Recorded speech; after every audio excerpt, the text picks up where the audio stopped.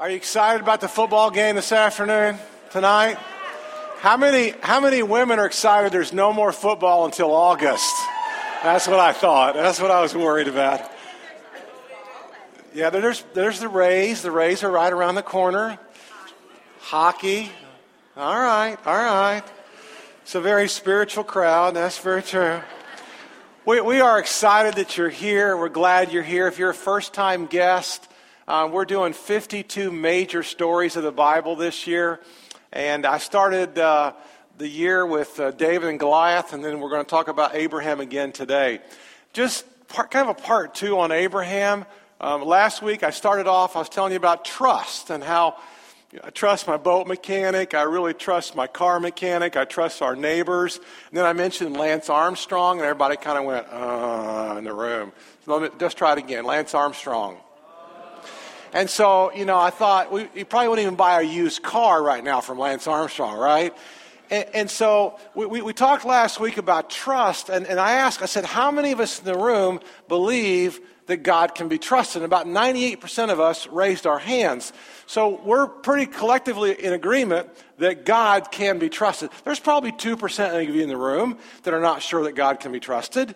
And maybe your mom died at an early age, or you went through a divorce, or there was bankruptcy or something. So you're just not feeling great about God because God had the ability and he didn't help you. So there's probably 2%. But 98% of us in the room are pretty sure that God can be trusted. Well, today I want to turn that around and ask about you. Can God trust you? And so when you start to think about that, you begin to think about categories. And so you start to categorize your life. Well, I know that God can be trusted, but can God trust me? And so we begin to categorize. Well, maybe God can trust me with this. And you know what? Well, yeah, he can trust me with this. I'm not sure about this. No, I'm not there yet with this. But God can trust me here, and here. Well, I want to tell you that you have all entered the school of faith. Everybody in this room, no matter what your age is, you have entered the school of faith. Abraham entered that school of faith when he was 75 years old. And what God was trying to do with Abraham was to get Abraham to trust him. So at age 75, God shows up in Abraham's life and basically says, you're going to have a great nation. Through your seed and your wife's seed, I'm going to have this incredible nation, and your descendants are going to be as numerous as the stars in the sky and the sand on the ground. And Abraham's going, what? I'm 75. Sarah's about 65. We haven't been able to get pregnant yet. What do you mean I'm going to have this great nation? So at age 75, he entered the school of faith. It took him 24 years to pass the test. You see, I'm convinced that we don't fail God's classes. We just get a lot of do-overs.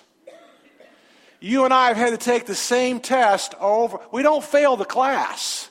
We just retake the test. And so you also, every man, every woman in this room, no matter your age, you have entered the school of faith.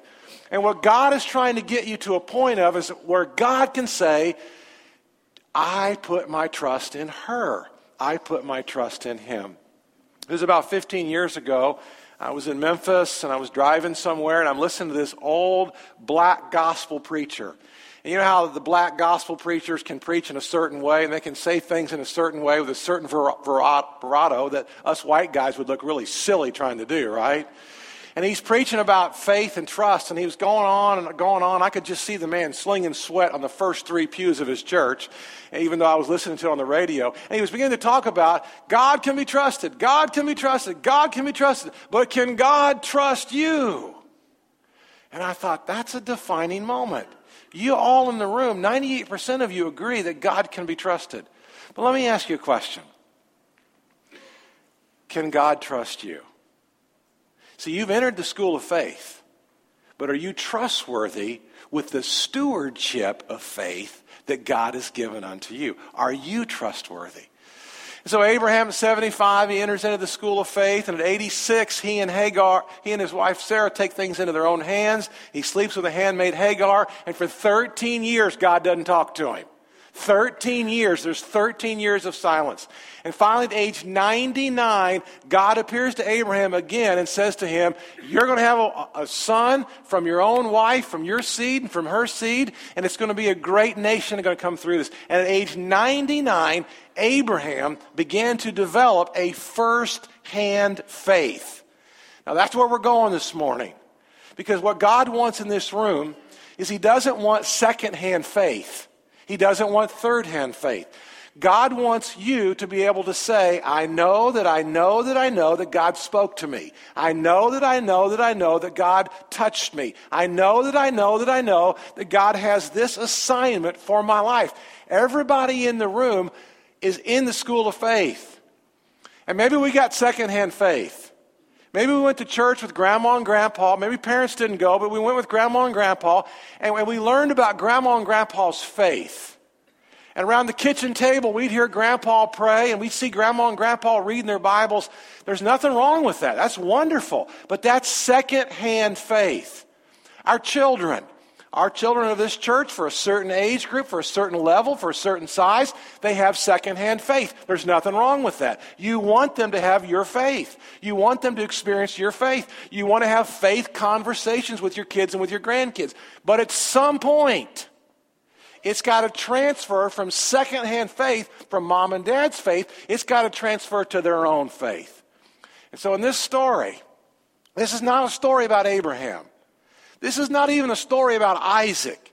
Today in Genesis chapter 22, this is a story about you and how God desires for you to experience first-hand faith. Because when you experience first-hand faith, you can do things that don't make sense. You can do things that nobody can rationalize. When you have a first-hand faith, you can literally walk on, well, maybe not literally, but you're coming close to walking on water with the Lord Jesus Christ. So turn with me to Genesis chapter 22. And I don't want you to think about a story about Abraham. I want you to think about your story. As you begin to read through these verses of Scripture with me today, I want you to begin to ask yourself, do I have first-hand faith? Have there been times in my life where God has spoken to me or directed me? Or maybe it's all second-hand faith. And some of you in the room, you have third-hand faith. You've just kind of heard it from somebody else. And there's nothing wrong with that. We're so glad you're in the room. Third-hand faith is better than no faith. Second-hand faith is better than third-hand faith. But the objective is for you to walk with God. Abraham walked with God, and he was a friend of God. So turn with me to Genesis chapter 22, and we'll start with verse 1. Ready? Here we go. 22, verse 1. Sometime later, Abraham's now about 110 years old. God came to him at age 75 and he entered the school of faith. He passed finally the school of faith about age 99. He's going to take another test, though, today. Sometime later, God tested Abraham. And he said to him, Abraham. Now, this is always cool because God's always the one coming to you. God's always the one coming to you and asking for your faith to grow. God will knock on your door, knock on your heart, knock on your mind, knock on your will, knock on your emotions. God's going to keep coming to you, and saying to you, I want you to grow. I want you to experience me. So you're not always coming to God. God is coming to you. And you know what I'm talking about. You know those times in your life when God's knocked on your door and you've said no. You didn't pass the test, but you didn't fail the class. You get to take the test over again. And the do-over is God's going to keep coming to you. He's going to keep knocking on your door until you pass the test. So God's coming to him. Here I am, he replied. Look at verse 2. Well, take your son, your only son, whom you love, Isaac. Now, Isaac's about 10, maybe 11 years old. And go to the region of Moriah. Moriah is a mountain. It's 50 miles from where he is. I want you to sacrifice. What? I want you to sacrifice him there as a burnt offering on a mountain, Mount Moriah, that I will show you. Now, everything within us screams, huh? What? Why? God, this doesn't make any sense. Those people outside of the church read this verse of Scripture and they say, see, I told you. I'm not following that kind of a God. What kind of a God would, how many of you got sons in the room? How many got sons? You'd like to kill them, okay, occasionally, right? But you would never do it, right? You'd like to strangle them, but that's a fleeting thought, okay? Father, forgive me. Okay. And so those outside the church are going, this doesn't make any sense. See, that's what's wrong with the church. Those of us inside the church, I've heard some really bad sermons on this. This is not a sermon based on you got to give everything up. This is not a sermon that you got to have a poverty mentality. Those are all the wrong applications to this. Now, the worst story I ever heard about this was a youth pastor that worked with me for 13 years in Memphis. And his father came in the shower with a knife. And his father came in the shower reading this passage of Scripture and was so committed to God, he said he was willing to take his own son's life. And he came in the shower to kill my youth pastor. And fortunately, the wife, his mother, intervened at just the right time and saved Scott's life. Now, do you think that would mess you up, your dad coming in the shower trying to knife you? It really messed him up. And the father was, committed and very, very delusional for years. So here he is. This is not what this is about. Something else is going on here. Look at verse 3. Early the next morning, Abraham got up and he loaded the donkey. He took with him 2 of his servants and his son Isaac. And when he had cut enough wood for the burnt offering, he sat down at the place that God had told him about. Now, this is absolutely amazing. Because Abraham has so much faith in God, he's already been to the school of faith. He's already failed some of those tests. He is retaking some of those tests now, and he's going to do it. Verse 4, on the 3rd day, it's a 3-day journey. What would you be thinking, fathers, those 3 days that you're loading the mules and you're carrying the wood and the fire and you're going, what would be going through your mind? 3 days. On the 3rd day, Abraham looked up. And he saw the place in the distance, verse 5. And he said to his servants, stay here with the donkey while I and the boy go over there. Now look at the next verse. This gives you a hint into what Abraham was thinking. I'm sorry, not the next verse, but the last line. We will worship and then we will come back to you. What is Abraham thinking? What does that mean? He says, we will worship. We will worship and then we will come back to you. This is what's going on through Abraham's mind. Abraham knows that God can do anything. And in Abraham's mind, he is convinced that God is going to raise his son from the dead. He is convinced that if God can help him to help his wife to conceive at an old age, that God can do anything. Now, how do I know that? Just stay right there in the book of Genesis, and I'm going to show you some verses out of Hebrews chapter 11. Because Hebrews chapter 11 confirms verse 5. Hebrews chapter 11 says this.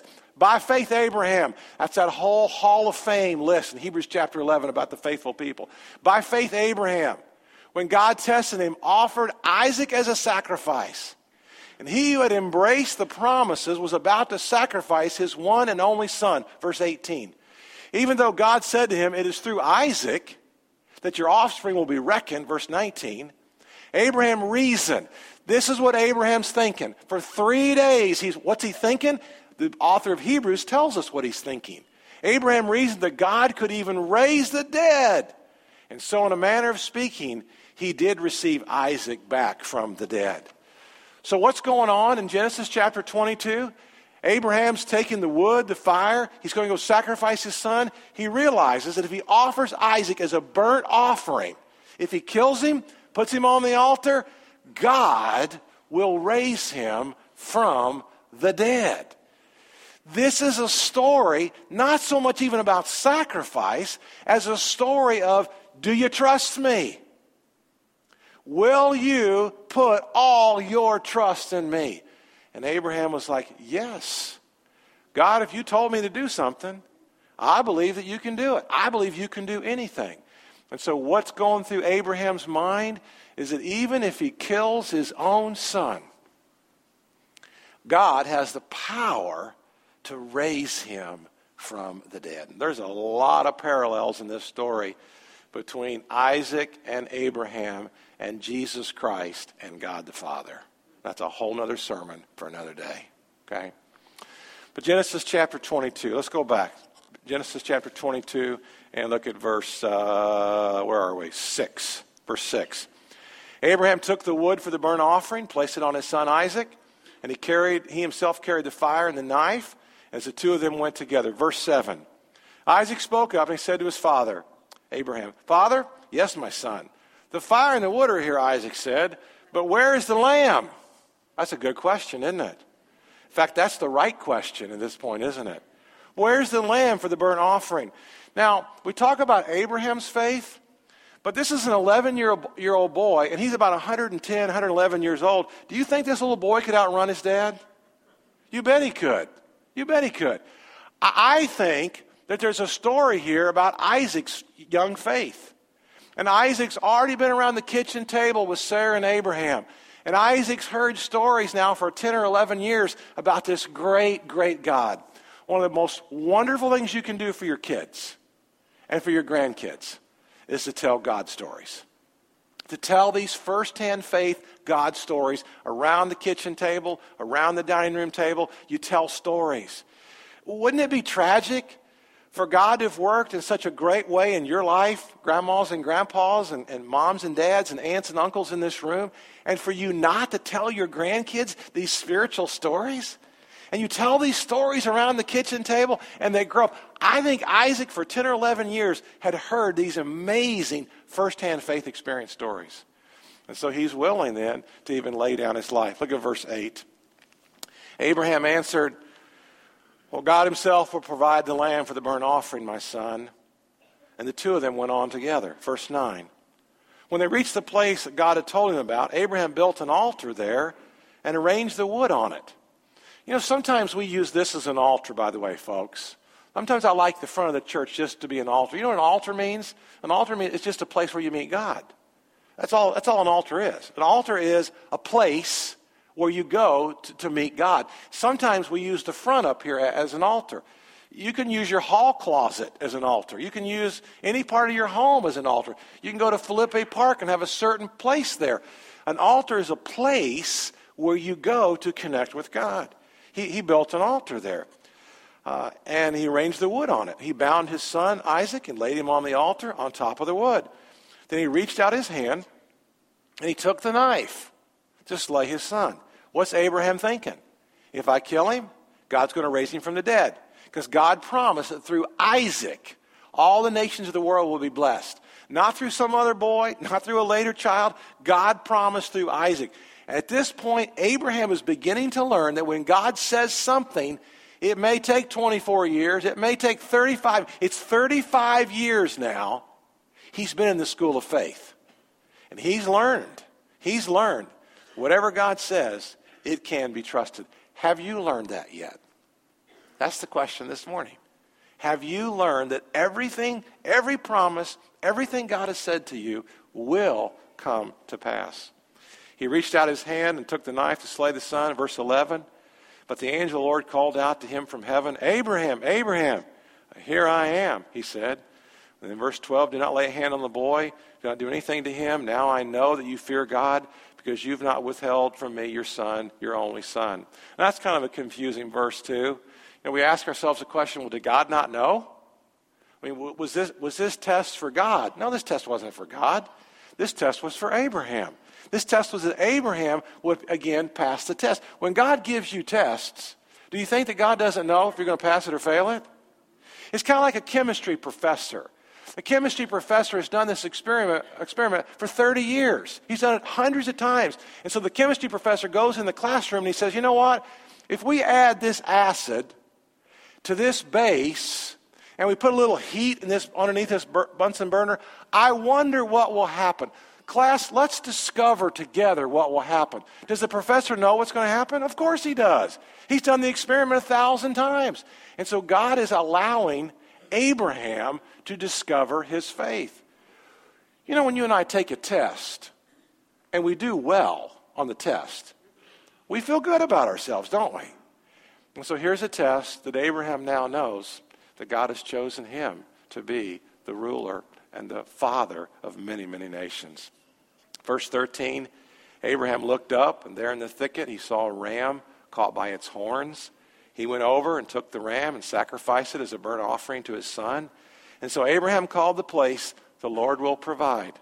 And on this day it is said, the mountain of the Lord, it was provided.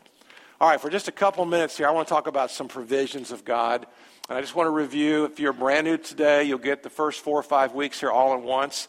We've talked about several different Hebrew words, and I'm going to teach you a new Hebrew word today. But I just want to review, and it's written for you in the bulletin if you want to write these in, because by the end of the year, there will be a test. And you will get your membership revoked if you do not learn all. No, you won't. No, you won't. But we're going to have a test. But I want to teach you these words. The very first word that we worked on was Jehovah Sabaoth. And Jehovah Sabaoth went even with the song this morning from Chris Tomlin's song that we sang there at the very end. And Jehovah Sabaoth was the Sunday that we talked about David and Goliath, how we all have giants. Everybody has a giant. And God promises that he will fight for you and he will fight with you. And Jehovah Sabaoth means he is the commander of the Lord's armies. That's what this means. So your giant this year, moral, ethical, health, vocational, relational, whatever your giant is, Jehovah Sabaoth will fight for you and will fight with you. He is the commander of the Lord's armies. Then we did the week of creation. We talked about Elohim, and over 2,000 different times, Elohim means creator. And God refers to himself as Elohim. Now these are not different gods. This is all the same God, but God's just chosen to reveal himself. So when you see in the Old Testament the word Lord or the word God, it's one of these Old Testament Hebrew words. And then we talked about last Sunday El Shaddai. And El Shaddai, God refers to him as El Shaddai, which means our sufficiency.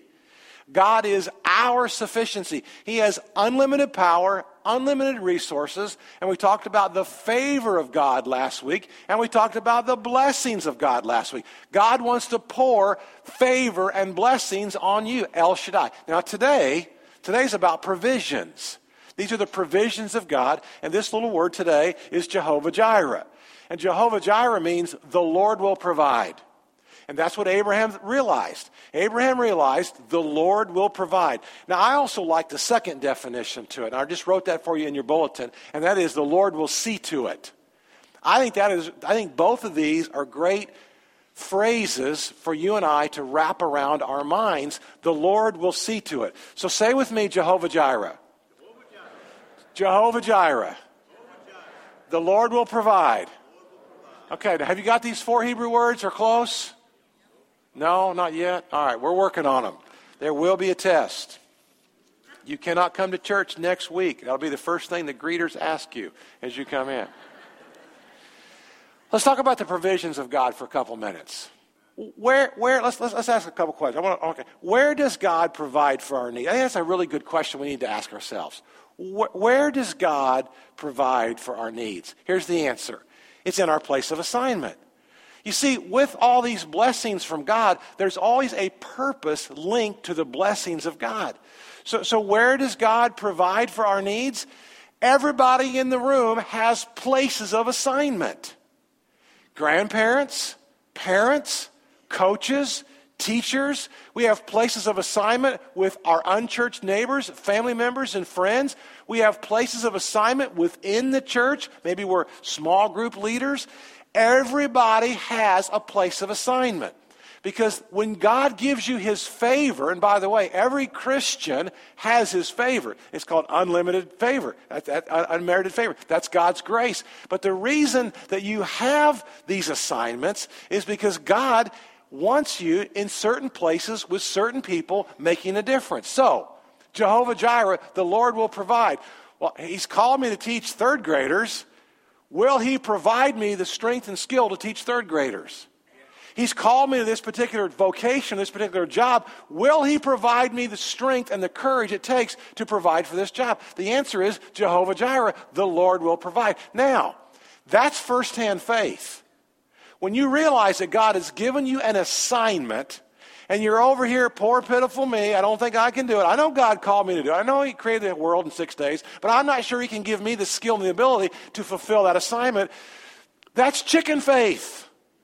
That's weak faith. Okay? That's second or third hand faith. First hand faith is, I don't know how it's going to happen, but I'm going to climb Mount Moriah. I'm taking the wood and the fire, and I'm going to lay the wood and the fire on my son, but I believe that God can raise the dead. That's firsthand faith. So where does Jehovah Jireh apply in your life? Always in your place of assignment. We have a mother at our church that actually has 4 babies, quadruplets, is that what you call it? Quads? And they're all 4 years old. They're all 4 years old. Now, do you think she has Jehovah Jireh working for her? She has 4 4-year-olds. I'd be praying that prayer, my Lord, my God, why hast thou forsaken me? That's the prayer I'd be praying. You've got a place of assignment. He's called you to do this, to be this. In your place of assignment, you call out to Jehovah Jireh, and the Lord, he will see to it. All right, the next question, when? When does he meet our needs? When does he do this? This is really simple, folks. Look at the answer. In our time of need. When does God meet our needs? In our time of need. How do I know that? Hebrews chapter 4, verse 16 says, let us then approach God's throne of grace with confidence so that we may receive mercy and find grace to help us when? In our time of need. That's when God helps us. All right, next question. How? How does God provide for us? I think this is real simple also. The answer is in natural and supernatural ways. In this story, even with Abraham, there was a ram caught in a thicket. There wasn't like a whole flock of sheep caught somewhere. He didn't need a whole flock. He just needed one. In our time of need, do I think God does things supernaturally? I do. I do think God works supernaturally. But I think more oftentimes, God just seems to work through some natural means. Natural and supernatural. All right, the next question. To whom? To whom does God give his provisions? Well, I think this is a real easy answer. Go ahead. To those who trust and obey. You see, God wants you to have more blessings, more blessings. God wants you to have more whatever it is in your life for the places of assignment that are tied to your purposes, that are tied back to your favor and to your blessings. And so when you trust and obey and you get that firsthand faith, guess what? I think he puts more on you and more in you and more around you and more assignment. Your territory expands. Now, you're in the school of faith. Every man, every woman in this room is in the school of faith. And the challenge is then for us is to realize when God tells me to go, I should trust that he can get me there. If God tells me to do something, that God has the ability to help me to be able to pull this off. To whom does God provide? To those who trust and obey. Now, why? Why does God do this? Why does God provide for our every need? I like this answer the best. Let's do this answer. Because God is always for us. He's always for you. John 3:16, for God so loved the world that he gave his one and only Son, that whoever believes in him would not perish but would have everlasting life. Now, you see, the bigger application today is yes, he will provide for your needs. And yes, he will see you through it. But the bigger application today is God wants you to develop your own firsthand faith. I could tell you a lot of stories this morning where I kind of ignored God. I thought maybe God was calling me to do something or to be something. I could tell you a bunch of those stories today. But I don't know if that really helps you, because I think we all have those. We kind of pretend that that's God's voice, but maybe that was Taco Bell last night. Maybe that wasn't God. Maybe that's something else rumbling inside here, I went out fishing yesterday, and a friend of mine threw up for 2.5 hours. He'll never go fishing with me again. In fact, I'm not even sure we're still friends after yesterday, But when is God's, you know when God's speaking to you. I think my first-hand faith experience was when I was 14 years old. A Speedway, Indiana police officer invited my dad to a Campus Crusade for Christ Bible study, and they went. I couldn't believe it. I couldn't believe my dad was going to go to a neighborhood Bible study. Are you kidding me? About 6 months later, we're looking for a local church, and the preacher's inside of our house, and I'd just been playing basketball. I'm 14 years old, been playing hoops, sweating, and I'm walking through, and I hear the preacher, mention about heaven and hell. And I just sat down because I thought, this is going to be good. My dad's going to tell him to go to hell real soon, and this is going to be fun. I just sat down waiting for it to happen, and it didn't happen. My dad got real humble, and they turned to me and they said, this is a Tuesday night. What about you? Do you want to give your life to Christ? I said, are you kidding? And I'm thinking I got to clean up my act first. That's what everybody thinks. That doesn't work. You don't clean up your act. You come to Christ. He cleans up your act. So all week long, I knew God was knocking. Nobody, my mom, dad, nobody, preacher, nobody expected me to walk the aisle with my dad. And that day, I walked the aisle with my dad. I knew that God was tugging on my heart. I knew it. My dad and I became Christians the same day, and we got baptized the same morning. I'm 18 years old. I'm going to Purdue University. I'm signed up for radio and television. I'm going to be the next Joe Buck, the next Bob Costa. I'm going to do Monday Night Football. I'm going to be at the Super Bowl today announcing the game. That was my goal. That was my dream. It was a Sunday night church, and God tugged on my heart. Preacher said, does anybody want to, same preacher's in my living room, by the way, said, does anybody want to enter into full-time Christian service? I don't know how I got down the aisle. I don't know how I got down there. My back was bowed. I was pushed down the aisle. Nobody in my family's in the ministry. Are you kidding? They're all General Motors people. They're all engineers. Nobody's in the ministry. Tanita and I are married. We're in graduate school, and I'm on the PhD track. I'm going to become a professor. It's a 5-year program. The first part of the program is a 3-year program, a Master's of Divinity. I'm a year and a half into the Master's of Divinity. And I told Danita, I don't think God wants me to be a professor. In fact, I'm really sure he wants me to be a preacher. And see, Danita really didn't want to be in the ministry. She'd grown up in the ministry, and they moved every 3 and 4 years, and it was a very, very hard lifestyle. And it was like, are you kidding me? I thought you were going to be a professor. But she handled it well, and she's sitting right there, and she's grinning at me in the moment. And we're still married after 28 years. How about that? Those are, yeah. The firsthand experiences, I want to tell you another little story that we were just married and we were poor as church mice. You ever heard that expression before? You see, the mice at restaurants are fat. They're big. But the mice at church, there's not much food left over after a potluck dinner. And the mice are pretty anorexic at church dinners. And there we are. And I heard God, we're at a little banquet. We'd always been tithers. She grew up tithing. I grew up tithing. We'd always been tithers in the church. But this was a kind of a banquet for kind of like New Life Solutions, kind of like that, the Pregnancy Crisis Center, something like that in Memphis, even before that, just when we first gotten married. And I heard God tell an amount that I was supposed to give. We weren't supposed to give anything. We were the guests. People brought us there that night. I heard God's voice tell me specifically how much to give. And I want to tell you this story. I didn't receive any big checks in the mail the next week or the next month. And, I didn't hang out at the Porsche dealership, and somebody said, oh, there's Kurt. Would you like one? I mean, nothing like that happened.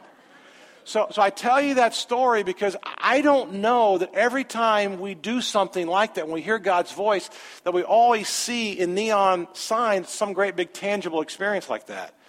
But I'm just telling you, God told us to do it. I wrote the check. I had a check in my wallet. I wrote the check, showed Danita. She said, okay.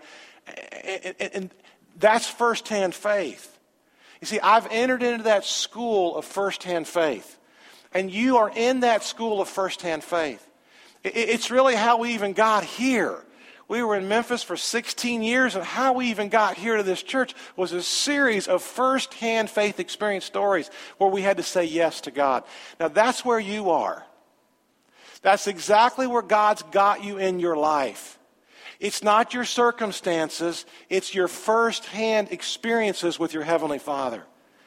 And what God wants from you and what God wants for you is for you to be able to experience the supernatural life that God has in store for you. And so in your place of assignment, God will provide for you. Jehovah Jireh will provide for you. He will provide for you all the courage, all the loyalty, all the hope, all the patience, all the money, all the resources in your places of assignment. Jehovah Jireh will provide for you a way in, a way out. He will provide for you a new job, a better attitude. The Lord God Almighty is Jehovah. Jehovah is his name. And so the goal today is not how we can get more resources. The goal today is, how can I trust my Heavenly Father in my places of assignment?